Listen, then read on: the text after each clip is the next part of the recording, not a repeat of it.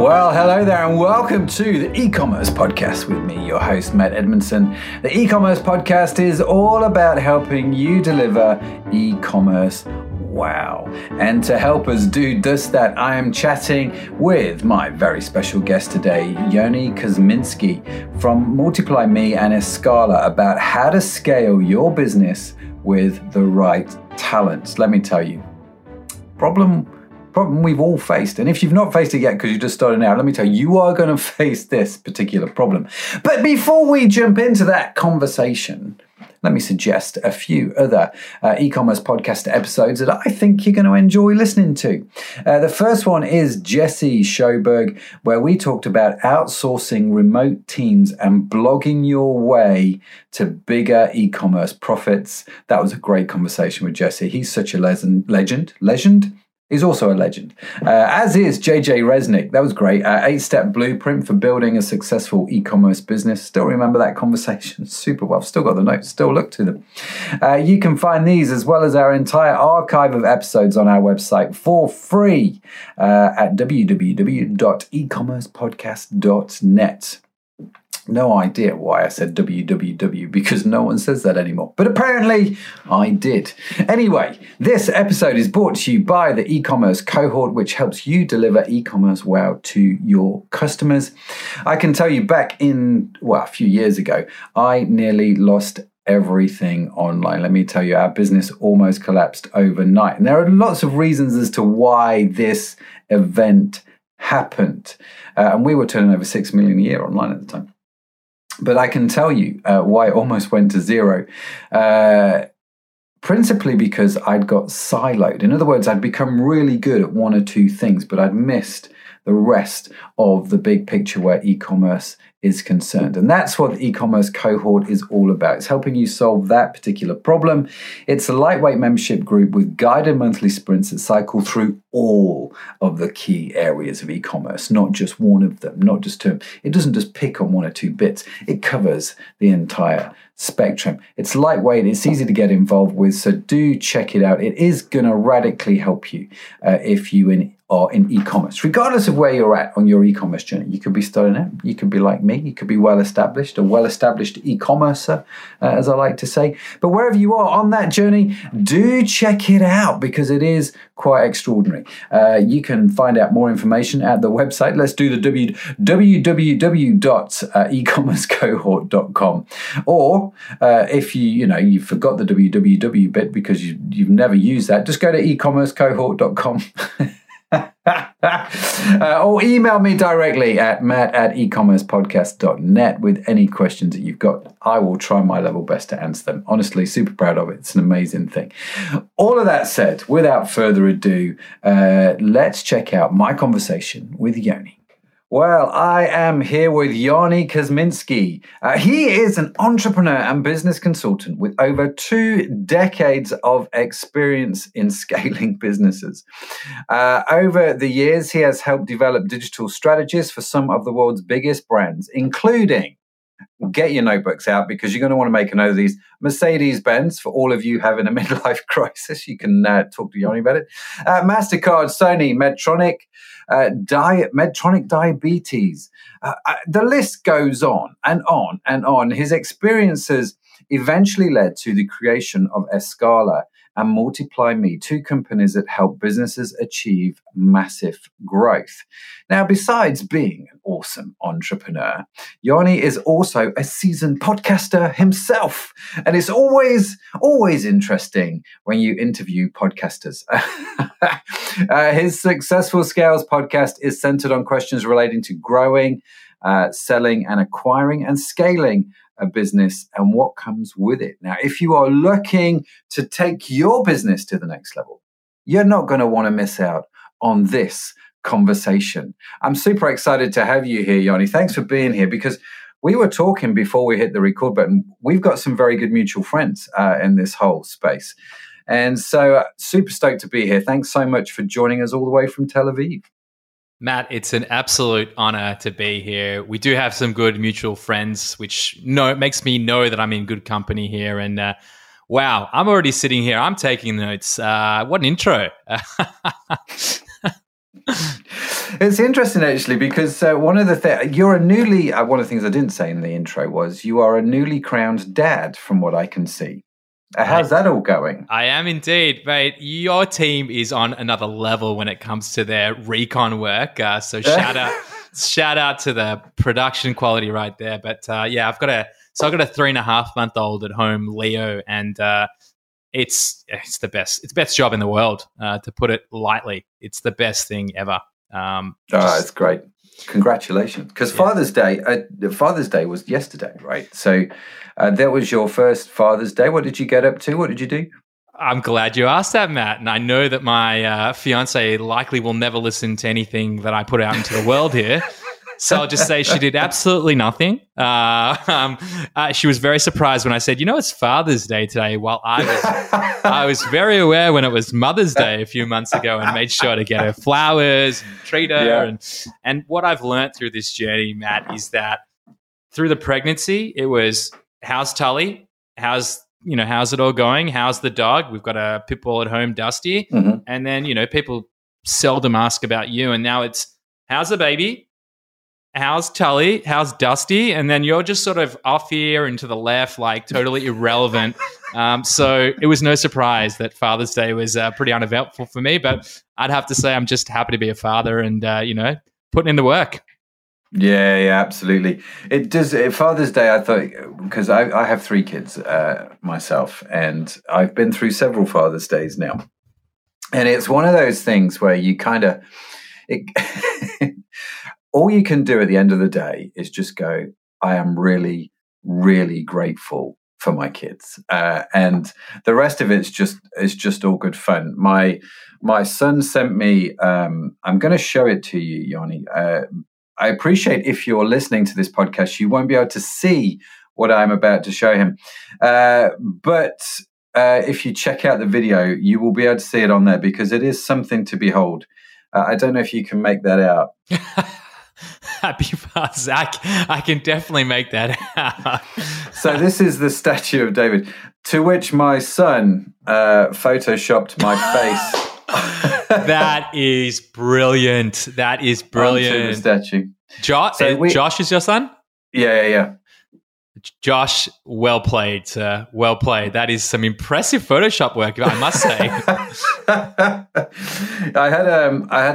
Zach, my middle child. He sent me a card with the helium balloons on it. Yep. And Zach and I have this standing joke because we both like to go to the gym, and Zach is now stronger than me in about 80% of the lifts. How does that feel? So he oh, mate, that's just horrible. It's a mixture of both pride and contempt all at the same time. I'm like, you go, bud, you're doing really well. But the other half of him is like, I've got to work harder to try and keep up. So he had the picture of the helium balloons on the front of the card, and it just said, Dad, this reminded me of what you can bench press. Oh, my God. So this is what you've got to look forward to. Zoe, my daughter, she wrote in my card, Dad, happy Father's Day. Behind every great parent is a great, amazing daughter. That is like, this is English, Northern English humor 101 right here. Literally every single one of your kids has had a brilliant dig at you in some way, shape or form. Bravo. Yeah, it's the way of the future, right? So I appreciate, dear listener, that by the time you're listening to this, it is very far away from Father's Day. But at the time of recording, we've just had it. And so all that to say, Yanni, congratulations on the new baby. And the other thing I wanted to congratulate you on was the ability to do a backflip. I have some serious envy on that. And so well done. Mate, that was a life goal of mine. The question, the truth is I don't know that I can still do one, but in that time of that video, I could. You've got it on video. That's all you need. Right? It's there. It's in the ether now, and it's not going anywhere. So, yeah, just so you know, Leo, when you grow up and when you listen to this, your old man can do a backflip. Yeah. You've got some work to keep up, right? So that's awesome. So... besides from having a dog, a fiance, a newborn, and the ability to backflip living in Tel Aviv, you've got these two companies, Escala and Multiply Me. How did you get started with this? What's the sort of the backstory? Yeah. So the backstory, like any good backstory, simply came from experience and understanding from a specific market. So I grew up in creative advertising and digital marketing, and you listed some of the clients that I worked on. But sort of behind all of that, I was the 10th employee in Australia at an agency that took on MasterCard when we actually launched them on social. So there wasn't Facebook and Instagram and YouTube and Pinterest for brands, really. It was just sort of at that age. And us as an agency, we grew from 10 to about 35 people. That was everything from SEO to web development, design, content strategy and production, media buying. I mean, the work, sort of as it was all really starting to come up. And then moved over to the States. I was the 15th employee in an agency working with Sony and Snapchat and MasterCard over there. And we grew to about 40. And so what I would say is what I became very adept at is what the experience looks like growing from a very small to, a small to medium-sized agency. And so when I moved to Israel about 5 years ago, I met a couple of guys that had an Amazon business. They were doing about 2 million in revenue and had got stuck. And on the back of that, I said, look, what's happening? You guys are trying to achieve absolutely everything with a team of 3, where not one of you has real experience in any of the things that you should have. So they'd never done any media buying before. They'd never done any creative design work, brand strategy. They'd never done anything that relates to it. And yet they were still, I would argue, very successful. And so what I did was I effectively came in and built an operation and a team out of the Philippines that was high level. So I'm not talking about virtual assistants here, where you pay them $3 an hour and they do some baseline tasks. I'm talking about designers, ops managers, creative directors. We built a customer support team, my co-founder and I, of 5, and we built out the operational infrastructure, and that business was able to grow from 2 to 5 million in the space of about 12 months.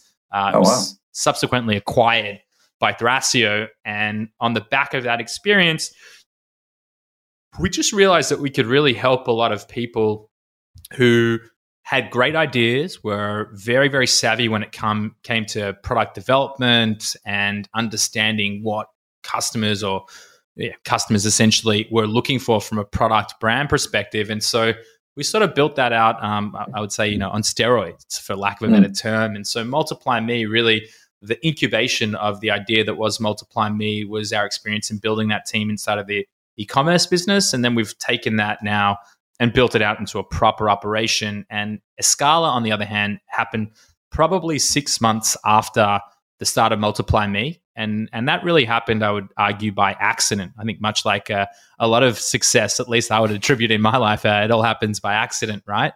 No, it's amazing how many times you hear that as the answer. How did this happen? Well, by accident, really. It was just luck, dumb luck, really. Yeah. But I interviewed an ex-Ernst & Young management consultant who just really wanted to work at a startup. And she was a process improvement management consultant out of Ernst & Young in the Philippines. And I said, listen, you're going to come and work with us, but there's no way in hell I would waste your incredible talents on being a project manager.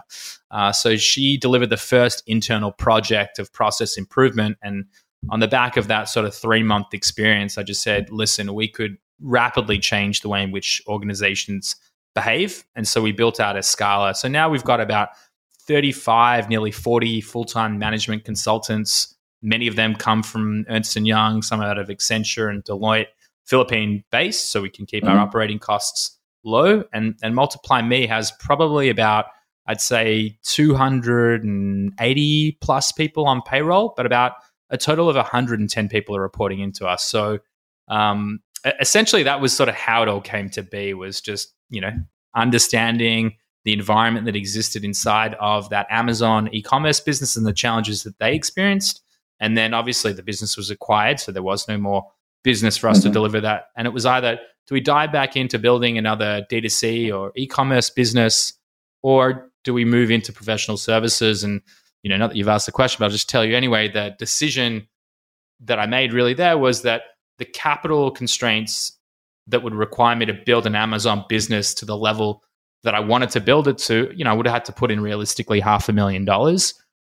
And to build a service-based business, which granted, I'd had a decade of experience, growing in and building myself was a lot lower. So that was really the decision. And I also would say as well, a lot more sort of meaningful to me. I mean, I look at sort of our success as how many lives do we impact because we exist in market today. And, I always lead in with how many people we have on payroll, not what our, what I would argue is a vanity metric. And we can talk about it a bit later, but just, I'm a 7, 8, 9, 15-figure business.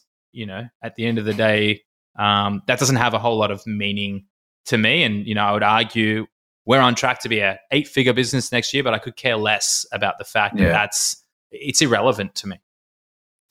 That's really interesting. I do want to get into the principles and concepts of scaling and growing a business that you've learned so we can pick your brains. But there's a couple of things there, Yoni, you said that I just want to mention.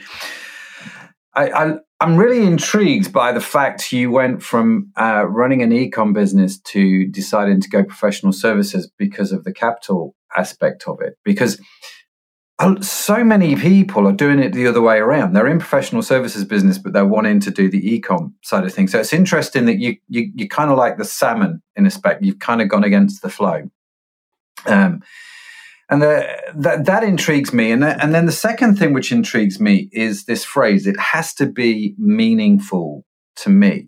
And I'm curious as to where you got that from, because you don't hear a lot of business people these days talk about meaning. You hear people talk about 6, 7, or 8. You go buy an online course, we'll help you deliver a 7, 8-figure business. You don't go and buy an online course, we'll get you a business that's meaningful to you. Do you know what I mean? So where did that come from? So I'll start with the first question, and that was, I'm a salmon swimming upstream the wrong way here. So I would argue, or I would say that obviously it's a natural inclination. If you are professional services, then you move into client side, right? Which is either building your own brand or working for a Mercedes or MasterCard or whatever that looks like. And I think that there is definitely there's definitely a lot of positives there. Like, you would argue as a career professional services guy here, clients are the worst. Clients are the ones that essentially are the ones that make all the mistakes, because you lay out the equation of what they need to deliver on. And typically it's their inability to deliver on the expectations that sees you render, a result that's not positive for both of you. So I moved away from the traditional agency model where we were responsible for every component of delivery. So we would come up with a content strategy that'd give us the budget, obviously, and we'd produce it and we'd post it, and every little issue that came up, every little typo or spelling, whatever it was on us. So the model that we've built today really puts a lot more of the accountability and responsibility on our clients. So I'd say definitely taken a step away from re-engineering the model, so to speak, where management consulting, we've effectively democratized our ability to deliver that to people that, quite frankly, have never seen what that looks like. These people haven't worked with the EYs and Accentures and Deloittes and McKinseys and Bains of the world. So, to them, it's absolutely groundbreaking. And I would say 99% of our projects on the Escala side, people walk away and they're like, holy shit, like this is life-changing in terms of what I'm able to achieve. And on the Multiply Me side, we're trying to move further and further away from the typical business process outsourcing BPO space, where it's you come to us, we'll hire you one person, you'll have communication with that one person, and then they'll build a team, and that's how it is. We think in order for you to build a real business, or a business that stands the test of time, you have to invest in your culture and what that looks like. So what we do is we facilitate the onboarding strategy. We help you understand who you actually need, not just a job description that you put out there. And we sort of bridge that gap. And then we help, maintain that sort of fluidity. So we pay healthcare and social security and HMO and PhilHealth. And, the business really was started because there was a, somewhat of a social mission attached to it. So I've built myself a nice segue here. So I would say that's why I'm back in the professional services space. I'd also argue that I'm trying to build a lot of leverage long term. Like, I've been working on the 10-year vision around the business right now, and having a business that can effectively find you high value, low cost individuals and then having another business that can help you understand, fix, and build essentially any business. We've made a considered decision to focus on e-commerce. All of a sudden, I look 10 years into the future, there's a lot of things that you can do with both of those businesses. My ability to scale up our operation and not break it is far superior to most people out there, especially at the investment that's required. We were talking before we pushed record, and I was saying a year ago I didn't know what a biz ops team was. Today we've got a biz ops team of 5, and there's all these functions that I didn't even know that you would need, because I quite frankly never worked for a business as large as the one that we're running today. So that's that component. That's why I've decided to swim upstream. And then on the meaningful, or the consideration of why I choose a business around meaning and purpose, this is a bit of a tangent, but bear with me for a second here. I went to Burning Man for the first time when I was 27 years old, just as I moved to the US. And Burning Man is an arts and crafts festival. It's honestly, it's like nothing that exists anywhere else in the world, other than sort of the sub Burning Mans that you see in other regions. But it has 10 principles, Burning Man, and you can't, even if you don't read the principles, you can't help but feel them. And by day 3, I just remember experiencing one of the ones that I still feel strongest about, and it's about the gift of giving without the expectation of reciprocation. And so I went through this journey, and on the back of leaving Burning Man, I said, you know what, I'm done with everything that relates to capitalist society. I want to go and join a not-for-profit, an NGO. I want to do something that's going to have real meaning and purpose. And a buddy of mine actually said, listen, before you go ahead and do all of this, I want you to just read this book. And the book is called 80,000 Hours, and it is a book about effective altruism.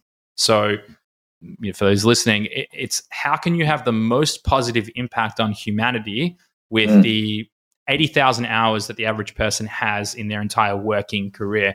And so it's a short book and it's free. I'd highly recommend to anyone listening to read it. And where I landed on the back of it, and I'll give you one little anecdote and I'll explain to you why Multiply Me exists and what our mission really is here. But the anecdote that really resonates with me is that, if you're a general practitioner, a GP, a doctor, in your lifetime, on average, you'll save about 12 lives, which is tremendous, right? I mean, 12 lives, Matt, to save 12 lives. How special is that? Now, if you simply invested $2,000 a month, 12 months a year to a malaria fund in West Africa, you'll save about 5,000 people's lives a year. And so what I took away from that entire book and the experience and the decision to stay in the commercial world is that, I had somewhat of a knack for the commercial world, and that for me to truly have deep impact on the world, I want to sharpen my skill set in a competitive environment. And the second you move over to the not-for-profit space, it's less competitive. It's not this challenging rat race of how do I get ahead. And so I made the considered decision on the back of wanting to go into the NGO space to say, you know what, I'm going to work my ass off and I'm going to be the best version of myself that I can be, so that when the time is right and, financial security is there, I can really have the most impact that I can on the betterment of humanity. And so the mission around Multiply Me was, when I left that company, when I left the Amazon business, I asked a couple of the team members that we'd hired there, like, tell me unapologetically, what did you make in corporate Philippines at your highest? And it was about 3 times what we were paying them. And not only that, but they were getting healthcare and social security and HMO. And I just said, it doesn't make sense. We're making $1 million of profit a year in that Amazon business, and they're taking salary sacrifice, getting paid, $5 an hour, $6 an hour via PayPal, without any of the benefits or any of the job security that they would experience in the Philippines. And I just said, it doesn't make sense to me. So the mission around Multiply Me was to offer all of the benefits that you would effectively see if you were in the corporate Philippines. So we offer healthcare and social security and HMO and 13th month and paid leave and everything that they would get. But I think what's more for me is that I look at onlinejobs.ph for anyone who's listening. It's like, I like to call it the gateway drug to finding talent out of the Philippines, where you find talent that's sort of like just good enough to deliver data entry and some skill sets. And if you're lucky, you find some really, really hot talent in there. But ultimately, there's levels of talent that exist that are well beyond that. And so, when I experienced that for the first time, I just said, I've got the whole equation wrong. I was delegating tasks and not accountability and responsibility to people who could really deliver. And I would argue far deliver on a level that, I've never really even had coworkers deliver at that level anywhere in the world. And I've worked in, 3 or 4 geographies now. So really eye-opening. So anyway, I've gone on a little bit of a rant here, Matt, but the point I'm making is it's very easy to get out of bed in the morning, knowing that because we exist in market today, 330 odd people can put food on their tables and provide for their families. And so for me, going back to the start of it, the vanity metrics around the revenue numbers, it doesn't have meaning and purpose. And I can do this all day because I know that because we exist, it matters. It matters not just to me, but to a lot of other people. That's a really powerful thing, and I think the ability to get out of bed and be motivated with a smile on your face, I think is one of the things that so many in the West are missing. And I'm a slight idealist, if I'm honest with you, but I do think it comes down to this idea of meaning and purpose, and just being really clear on what that is. Why am I here? What am I going to do? And all that sort of thing. So I'm really intrigued by your story. So thank you for sharing, Yanni, about that. And it's interesting. I mean, you've obviously created these two quite Goliaths is maybe the wrong phrase. Do you know what I mean? But two quite sizable organizations. You've got one in the Philippines doing some direct good to people in the Philippines, but obviously also direct good to the organizations that use that service, right? It's got to be to coin the Stephen Covey phrase, it's got to be the win-win, hasn't it? It's got to work for both parties. A great man. How do you? I'm just thinking of the listener who's listening to the show. They're growing their or they're in e-commerce. Some of people might have started. Some people have been around like me for a little while. What are some of the principles that you have learned in doing this that can be really helpful? I've got here, like, how do you use process and systems to help scale businesses like this assess, design, integrate concept? Explain what that's all about. Before I explain that, I want to just take a step back or look at it at sort of 30,000 feet here. So, none of us, not a single entrepreneur, business owner, created their business to be a slave to it 168 hours a week, right? Very true. When you're looking to create or live the entrepreneurial dream, it's for more freedom, more time, and effectively more money. And I think what typically happens to the average entrepreneur, and I've been guilty of it myself, is that you obsess over the delivery and you obsess over how you can continue to grow and evolve. And what you sort of miss along the way is that unless you're actually able to delegate, and unless you're able to start to get outside of your business and bring on the right people or build the right processes, you start to run on the e-commerce hamster wheel, where how I would define it, what does that look like, is you have initial success, right? So let's say you drop ship, the typical journey, you start drop shipping and you realize the opportunity, you start to move into making your own products, and you start to see that success, and maybe you move away from your full-time gig to really accelerate growth. And then what happens is you just become a victim of your own success, because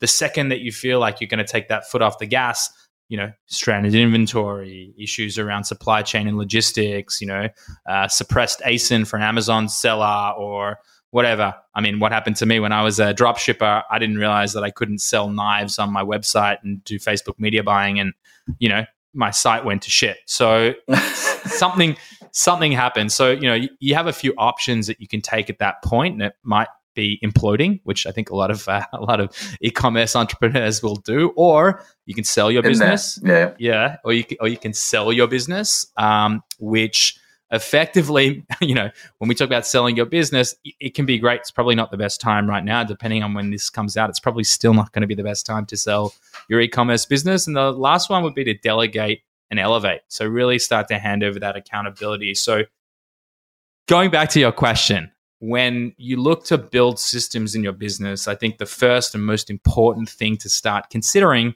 is, how am I investing my time and where is it going? So getting clarity on where your time is going, and then starting to understand what are the things that I can give ownership and accountability to. And so a really simple thing that I love to recommend to people is look at your calendar, actually document, put every aspect of everything that's happening inside of your calendar inside of it. So if I'm on this podcast right now, it's in my calendar. If I'm doing preparation for 30 minutes beforehand, making sure that I have the right answers and insights, I'm going to put it in there, putting every little bit, and then assessing that at the end of the week, really understanding, well, how did I invest my time? Was it meaningful? Was it valuable? And then starting to focus that in. So back to the system. So that's how you can start to remove yourself from your business as a first step. But when we talk about systems, or how we talk about systems inside of Escala, systems are effectively the perfect harmony between people, process, and technology. And if you don't have all three of those right, then something's going to fall off. And let me just give you a prime example here. So most of your listeners here are obviously e-commerce entrepreneurs. So I'm trying to think, if it's not an Amazon example, let's say you're using something like, let's say you're using something like MailChimp, right? And you want to delegate the email marketing component of your Shopify website to someone else. Mm-hmm. Unless you dictate that inside of MailChimp, you go to this specific email template. A lot of people will just say, go to MailChimp, deliver the work, build the SOP around that. And that's great. But if I stated that, once a month we're creating an email sequence and there's an abandoned cart sequence, whatever that is, what I'm going to define is who's responsible. So the copywriter will effectively go into MailChimp and go to XYZ location and deliver it at this point in time, once a month on the last Monday of every month. So connecting the people, who's accountable, the process, what they need to actually deliver, and the technology is how you can start to string it all together. Whereas a lot of people look at technology as like the panacea, like, cool, MailChimp, done. Do the MailChimp thing, do the Shopify thing, and we're good. But in reality, unless you're really connecting all three, you're not being effective in that. I mean, I could sit here and really walk you through what Escala's 5-tiered hierarchy around process methodology is. I'll let you keep asking questions, but I'd be very happy to share what that looks like, so you guys can get an understanding of how to build process. But maybe I'll let you do your part and ask the questions before I dive in. No, I'm curious to get into it, because I've drawn out the little triangle of people, process, and technology here, and I'm curious. Is that something that I need to think about from day one? Is that something that I need to think about when I hit 5 staff, $1 million in turnover? Or is that something that I think, actually, no, this is, once I've got over 20 staff, then I can think about that kind of thing? At what point in my journey do I need to start to think about these things? Yeah, it's a great question, Matt. So I'd say you should from the get-go be thinking about what's involved in your process. I don't think from day one you should be documenting absolutely every little thing that you're doing, because ultimately it will change quite significantly over time as you become more sophisticated. And effort versus reward. Early days, if you're the solopreneur trying to get things off the ground and you're testing a lot of things and you've got enough time to deliver, you're all good. You don't need to be documenting every little thing. It's only when you start to feel stretched that I think that's when no one can come into your business and know absolutely everything that's going on inside of your head. And so I would say as soon as you start to get to those levels, and a great way to think about it is let's use your example of 5 people, $1 million turnover.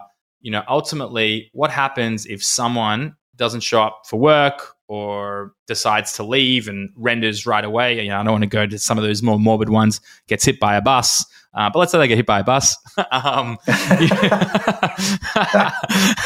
had to go there, didn't I? Yeah, absolutely. But you're from Liverpool, so you get it.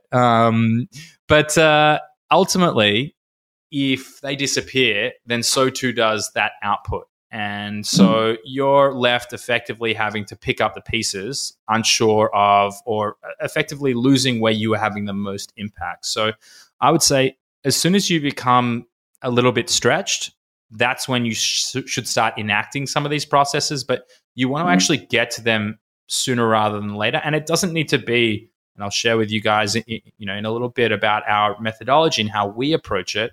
It doesn't need to be at a Scala level. That's management consulting level, and that's in a league of its own.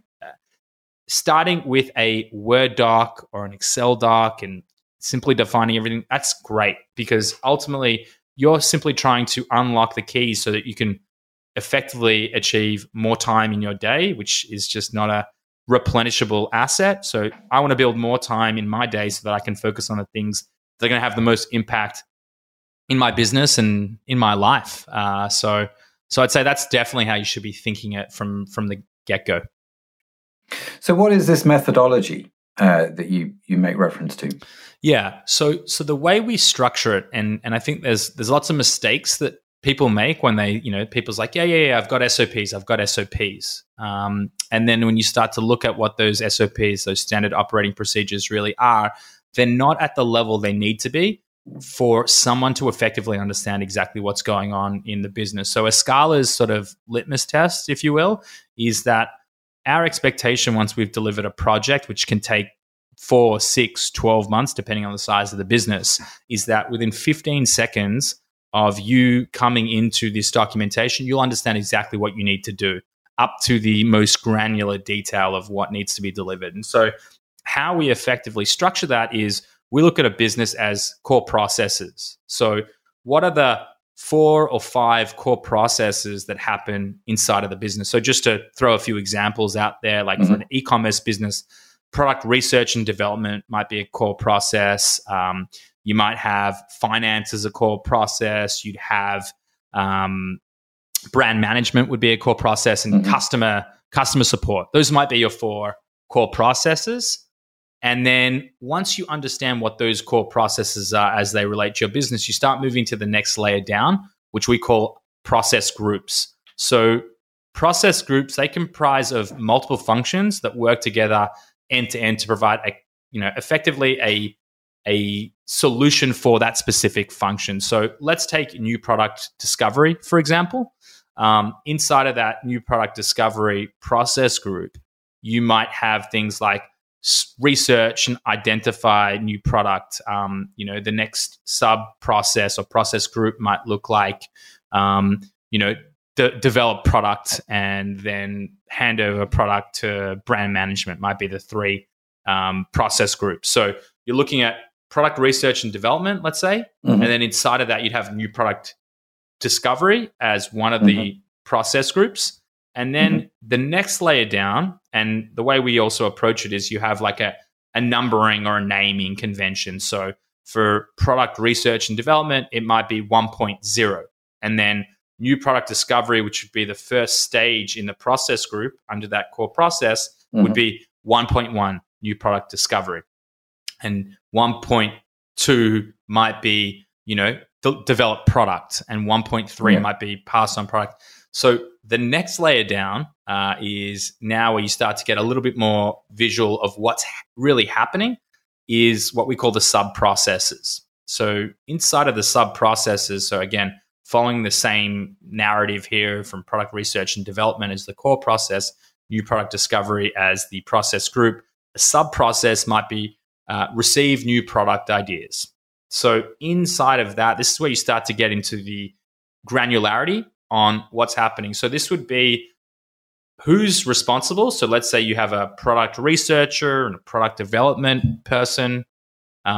this is where you'd actually start to illustrate the process maps of the decision matrices. So go into, I'm just going to use an Amazon example here. So go into Helium 10, which is a research tool. So go in, do, the product researcher will go into Helium 10. The next one will be they'll look inside of the black box function to understand what's the keyword search term volume, is there appetite for it? And you'd sort of move along to understand yes, no. If yes, then continue on. If no, then it falls down to the next stage.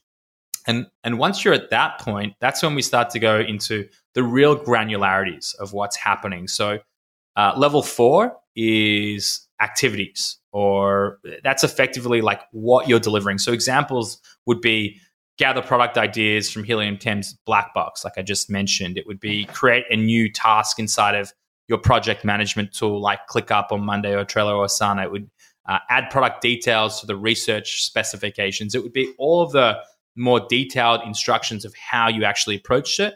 And then the very last stage is, I would say, what most people would define as their SOPs, where that has the full working instructions of every single stage inside of the process of what's done under that subcategory of the core processes to the process groups to the sub-processes to the activities, so working instructions. So in that, you might have video examples. For us, we do sort of 2 to 5 minutes, no longer, of a Loom video if it's something that's more complicated, or screenshots or written instructions as a combination with those screenshots or with those videos. And so, again, it's a little bit tougher to do this where you're just listening at home without having sort of the visual aid. But if you can imagine, if I'm looking for the first time inside of the product research component of a business, or I'm like, okay, I have no idea what product I want to bring to market, and I've never worked in the business before, but I came from another e-commerce business. Well, I know, okay, I'm going to look in the product research function, and then I'm going to go to new product discovery. And then from there, I'm going to go to the sub-process that has received new product idea.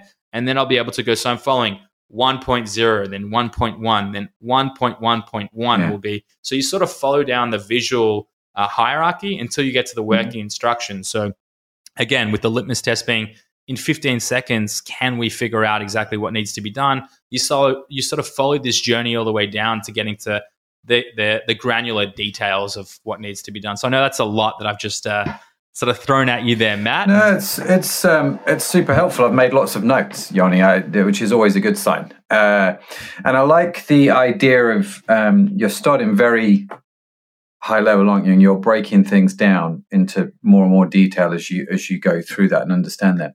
And so when you go into just circling back to something that you said. Just let me just share with you on that. And you highlighted a really important point that I hope everyone takes away from this, is that one of the number one mistakes that people make when building process is they take what we define as a bottom-up approach, where you'll have a specific process and you just build out that process. So let's say we're talking about how we recorded this podcast, and let's say go into Riverside, record the podcast, ask the questions, go through it. But what you failed to understand is, what is the overarching complexity of creating the podcast? Well, there's a research team, and that research team connects with Matt to give him the information to ask the right. So if you're not looking at it from a high level first and how it all breaks down, then what you're effectively doing is you're missing key deliverables along the way. And so taking that approach of the high level and understanding how does everything integrate inside of your business is paramount to seeing the success of building out effective process. So sorry to cut you off, but you really... No, you go for it. There's a light bulb moment for me to share with the listeners. No, it's great.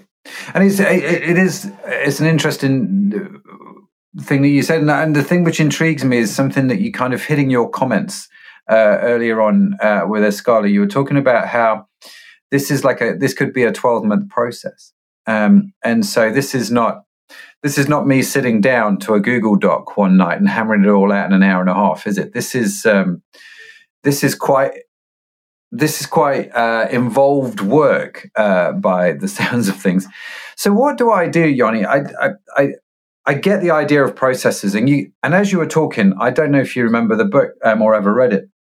You reminded me as you were talking of the book, The E-Myth by Michael Gerber. Do you know what I mean? It's like, It's just this is sort of the modern version. And then obviously he uses McDonald's as a great example of a very scalable business, because they have mapped their processes to the point that teenagers, who are having a bit of a cob on that day can still work the system, right? And you go, and that's genius. I understand it.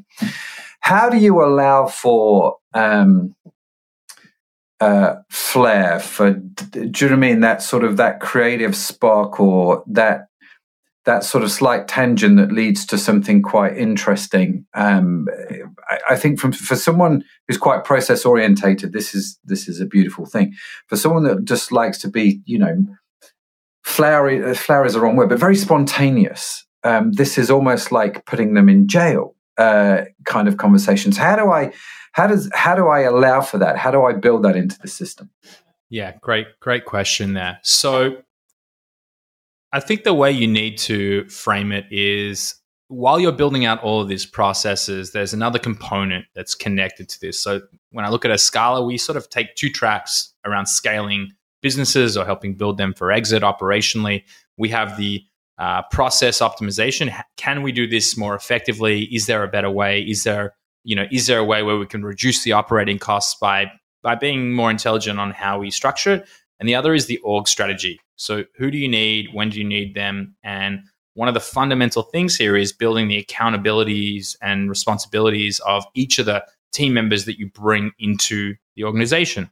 So if you're building it in a way where there's, again, this is, this is stuff that I live and breathe, obviously, but if you look at it at the macro level, you always want to be putting people into the right seats, the seats where they are going to be most impassioned. They're going to love what they do every single day. And so if you want to create and maintain that flair, then making sure that the accountabilities and responsibilities delivered to the individual are aligned with their true skill sets. And so, you mentioned the E-Myth. I think a book that I found probably more effective than the E-Myth, while it's a great one, is Traction, EOS, if you're familiar. Yeah. I am very much so. So that sort of takes into a lot more of the account of how you can sort of structure this inside of a business that's between sort of 10 and 250 people. So I'd say, coming back to it all, if you're a company that you only want to be 3, 5, 10 people, building out these processes, it's not going to be as paramount to the success of your business unless there's critical points where you're going to lose key personnel who are going to get hit by buses all the time. That's going to be a problem, right? But if your ambition is not to have 300 and whatever team members, then it's about having focused attention on how far you want to take it. For me, we can't run if we don't have that level of documentation. So you can build that creativity and flair into the accountabilities and responsibilities inside of those processes. And I'd also say the processes are used as a guide. It's not necessarily gospel. It's not about you do this task after this task after this task. Like when we're building KPIs and incentive programs, a big component of that is about hitting specialized projects, or we run on EOS internally, so making sure that our rocks align with the high level. Rocks are effectively 90-day rolling goals, and you have a scorecard that each week you make sure to see whether you're on track or off track in achieving those goals as they relate to that 1-year plan. Let's give that example. So again, you build the business strategy for the 12 months forward, and you work backwards in how you achieve it. And so as long as they're hitting those goals, then that's what's paramount. And so they shouldn't be sort of put in their box, but they'll always come back to the processes to make sure that it's being delivered correctly. That's very good. Very good. Listen, Yoni, I'm just getting started. I'm just getting warmed up. I have so many questions, but I'm also aware of time. Yoni, for those listening to the show, how do they reach out to you? How do they connect with you if they've got any questions, which I'm sure they have, all of their own? Yeah, absolutely. Well, if you're specifically looking at Escala or Multiply Me as solutions that are interesting to you, I delegate accountabilities to much more intelligent people than I am. So I'd say check out multiplyme.com or weareescala.com, and through that you can get on a call with either Kat, who's our director of business development or client engagement rather, or Lippy, my co-founder, who will take you on a discovery call and really get to the core of how we can help. If you're specifically looking to connect with me, which I welcome and invite, it's just my name at either one of those websites, multiplyme.com or weareascala.com. I'm pretty active on LinkedIn. You can add me on Facebook. I am absolutely terrible there. So apologies in advance if that's where you're trying to find me. You're the wrong age demographic for Facebook, aren't you? So all the stats tell me. I'm too young. What's the age range? Yeah, way too young. I think then you have to be like over 45 or something now for Facebook. Sorry, guys. Yeah. Instagram, where it's at. We will, of course, link to Yoni and his LinkedIn profile and to weareascala.com and Multiply Me. We will put all of those links in the show notes, of course, as well. So you can also check those out, ecommercepodcast.net. Yoni, thank you so much for being on the show. Honestly, pages of notes.